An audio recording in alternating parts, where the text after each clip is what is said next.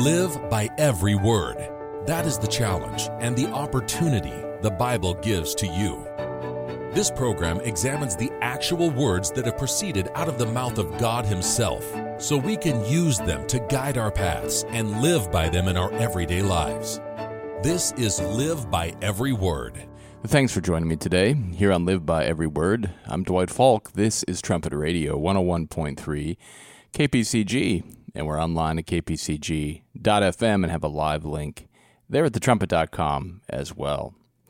Well, today let's look at three specific things that Abraham and all those who obey God will inherit.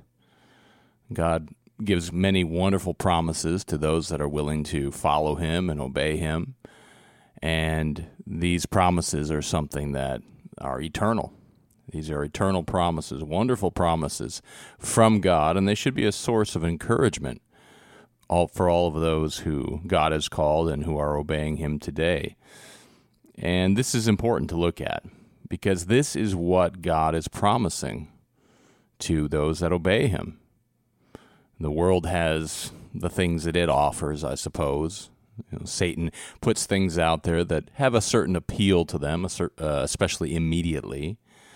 But, of course, the end result is death. But God's promises are eternal, and we need to really understand and consider and think about what God is promising. And what we look at today are the promises. And what we will look at today are the promises that Abraham had faith in and patiently waited for. He had faith in these promises. He believed God, and he waited, and he was patient. So let's start by seeing what Christ proclaimed when he was on this earth. This is an important part of this topic. Then we have a few passages today, so if you have a Bible handy, you could grab that. We could look at these together, and we'll start here in Mark 1.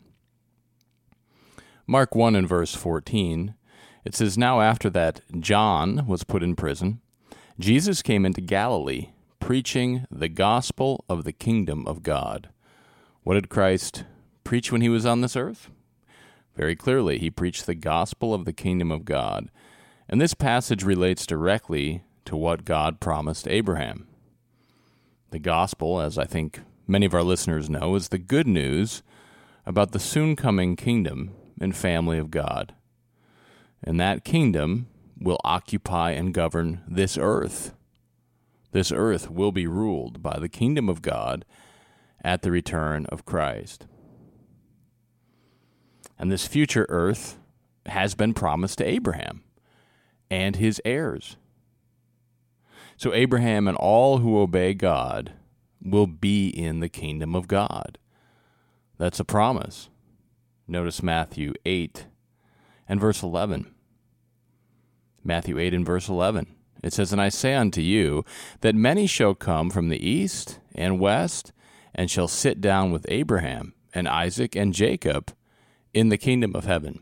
So we can see that there will be quite a few people that share these promises, that inherit them, along with Abraham and Isaac and Jacob, all people who have been called and obey God over the years. They're going to be in the kingdom of God. There's going to be a resurrection from the dead. And those first fruits that were called and remained faithful their entire lives, they're going to be in the kingdom of God. It's pretty exciting. It's pretty amazing. And they will come from all places of the earth, having lived a life of obedience to God, and then be resurrected into the kingdom of God. See, this shows how inclusive God's plan is. And we see a lot of division today in this world, class division, race division, political division. But God's not a respecter of persons. He's a respecter of righteousness. And there are many people that will obey God and be in that kingdom of God. And they come from all places, it says. From the east, from the west, they're going to come. And they're going to be in that kingdom of God, this unified family. What an example for us today. We need unity, and that unity, of course, is based upon obedience to the law of God and doing God's will. Notice this quote here from the Herbert W. Armstrong College Bible Correspondence Course. This is a free course, and you can sign up for it at thetrumpet.com. It says, the promises God made to the fathers include entrance into the kingdom of God. Entrance into the kingdom of God. That's the greatest promise we could be given. It says, and so their inheritance will include, and here's three things: eternal life, number one. Number two, the kingdom of God, as we've mentioned, that eternal life in the kingdom of God there. And then three, possession of the earth on which that kingdom will reign, the very same inheritance Christians may receive through Christ. This is what was promised to Abraham and Isaac and Jacob, and now it's promised to Christians today, true Christians, those that God has called and that have accepted that calling and been baptized, and of course had to repent before that, and the whole process there, and keep growing and developing and striving to obey God. These promises are to them. These are the promises that God is offering to his people. And that's the inheritance. That's the wonderful inheritance that's being promised. So even though the world has its things that are appealing for a moment, I suppose, these are eternal promises, and this is what our focus needs to be on. These eternal promises. Anything that this world offers temporarily is insignificant compared to what God is offering, compared to the promises that God is giving to us and to his people. Christ taught us that we should strive to enter into that kingdom. We should work at that. That's something we should absolutely do. This has to be our primary goal. Our primary goal, the main goal of our lives, is to enter into this kingdom of God. Notice Matthew 6 and verse 33. It says, but seek you first the kingdom of God and his righteousness, and all these things shall be added unto you. Even the things of this life that are good and that we'd like, those things will be added. God will take care of that. But our primary concern, our overriding goal, has to be the kingdom of God and God's righteousness. Everyone who wants to be in God's kingdom and receive all these wonderful blessings that God is offering, Christ showed that they will have to do God's will today. It's easy to look at the promises and say, yes, I'd like that, I want that. But will we follow God? Will we obey him? Will we do his will? Will we follow the example that Abraham set with faith and with patience? Not everyone wants to do God's will. Carnally, the carnal mind is hostility against God. And so we do need God's Spirit to change that thinking. Notice what Christ said. He was very specific about this, and this is important because there are many people who profess to be Christians, but in fact don't do God's will. Matthew 7 and verse 21, Christ says, not everyone that says unto me, Lord, Lord, shall enter into the kingdom of heaven, but he that does the will of my Father which is in heaven. So there's something that God's people have to do. They have to do God's will. And again, there are many people that say, Lord, Lord, right? I mean, they profess Christ and such, but they don't do God's will. Now, that's something that would probably be shocking to many people, but that's the truth. And Christ is very clear here. Notice the correspondence course. It says, notice in Matthew 7 and verse 21, which we just read, that it is the kingdom of heaven, not in heaven, right? That's another point to that scripture that maybe we'd read over pretty easily. There's a lot of people that think that, Christians, when they die, true Christians, would go to heaven. That's not the case. This is the kingdom of heaven, but it's not in heaven because, remember, the promises are this earth. That's one of the promises, the kingdom of God ruling on this earth. That's the inheritance.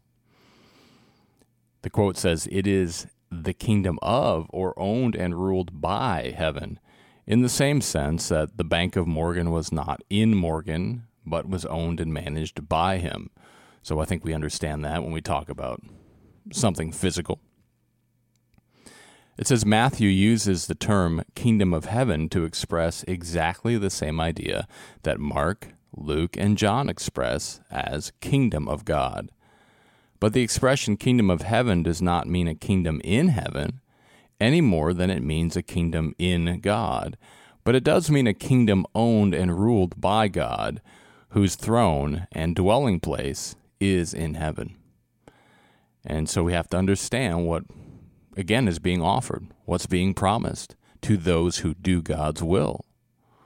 And it is, again, eternal life in the kingdom of God ruling this earth.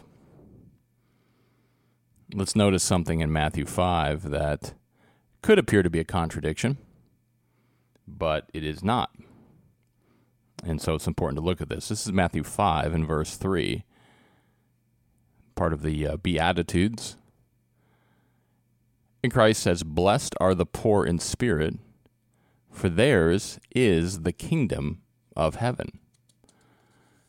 And then verse 5, it says, "Blessed are the meek, for they shall inherit the earth." So, I mean, if somebody didn't really understand this, they'd say, well, wait a minute, how come the one group gets heaven, the other group gets the earth? You know, what's the difference here?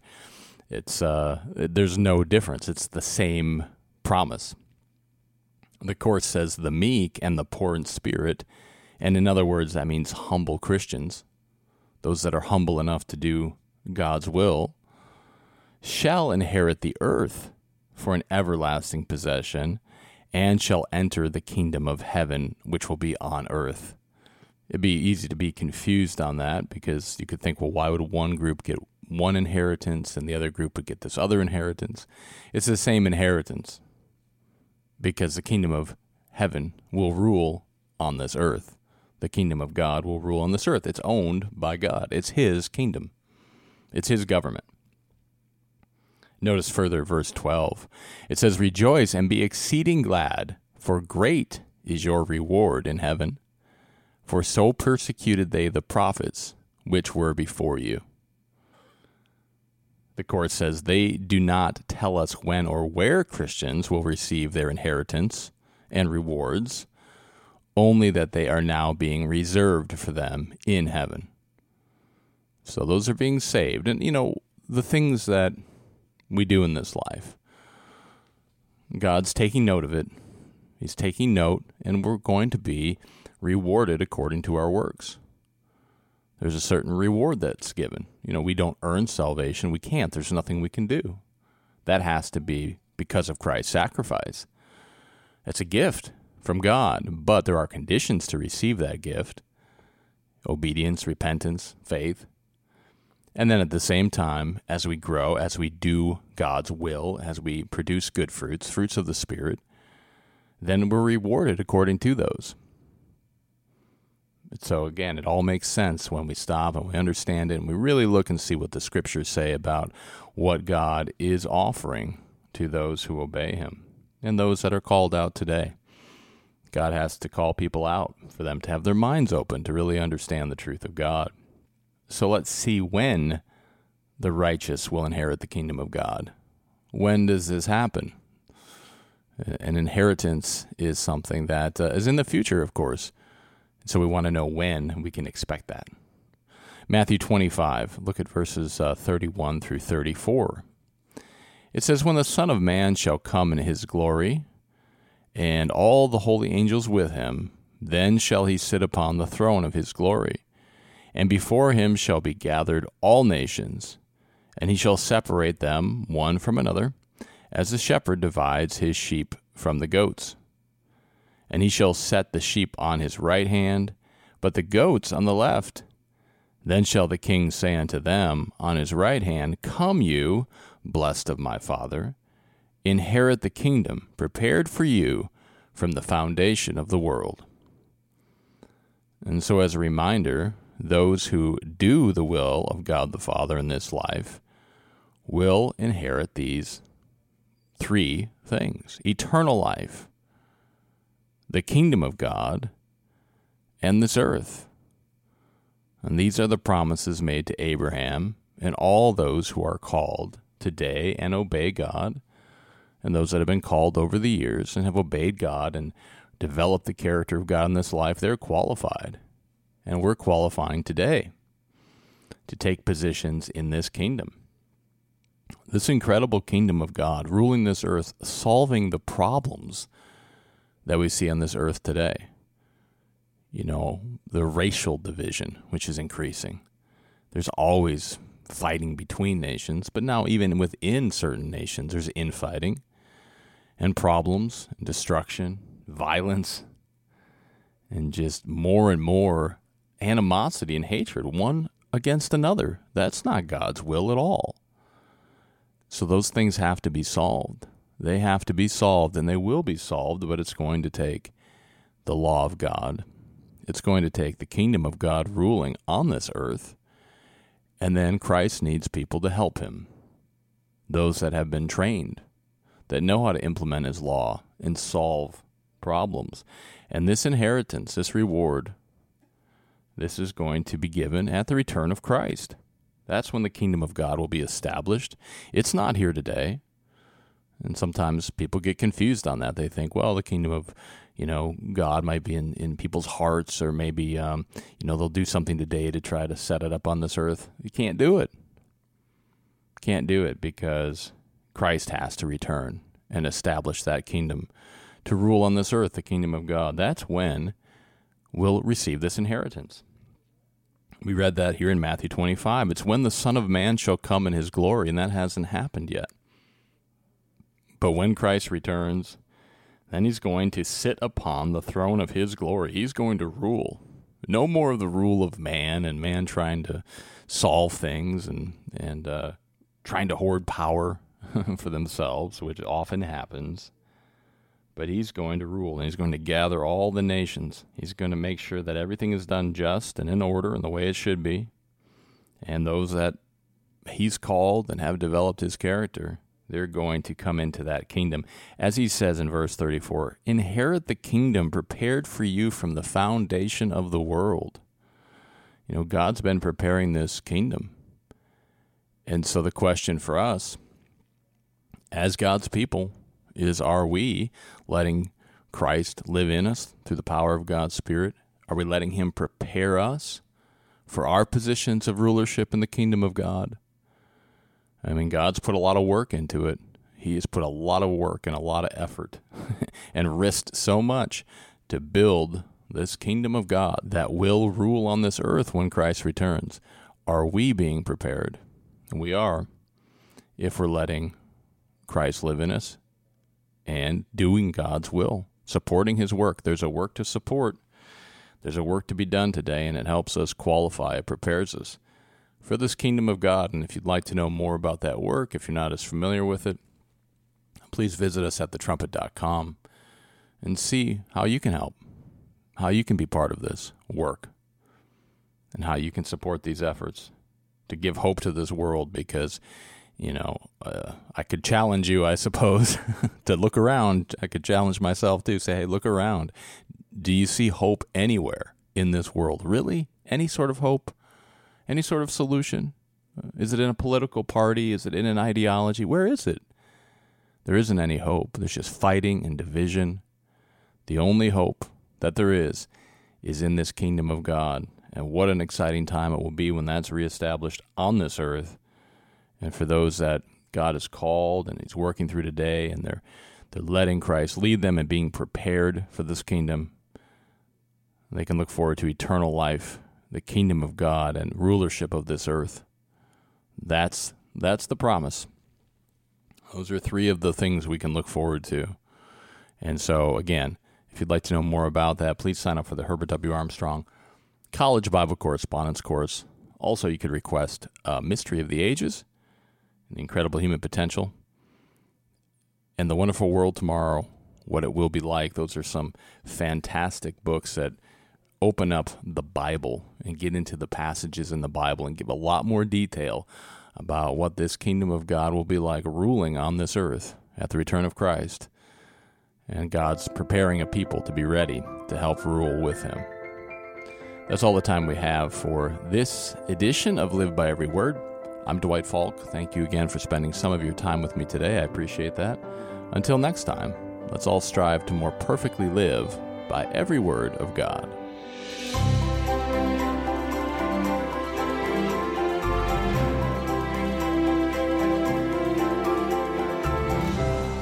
You've been listening to Live by Every Word on Trumpet Radio 101.3 KPCG and online at kpcg.fm and thetrumpet.com.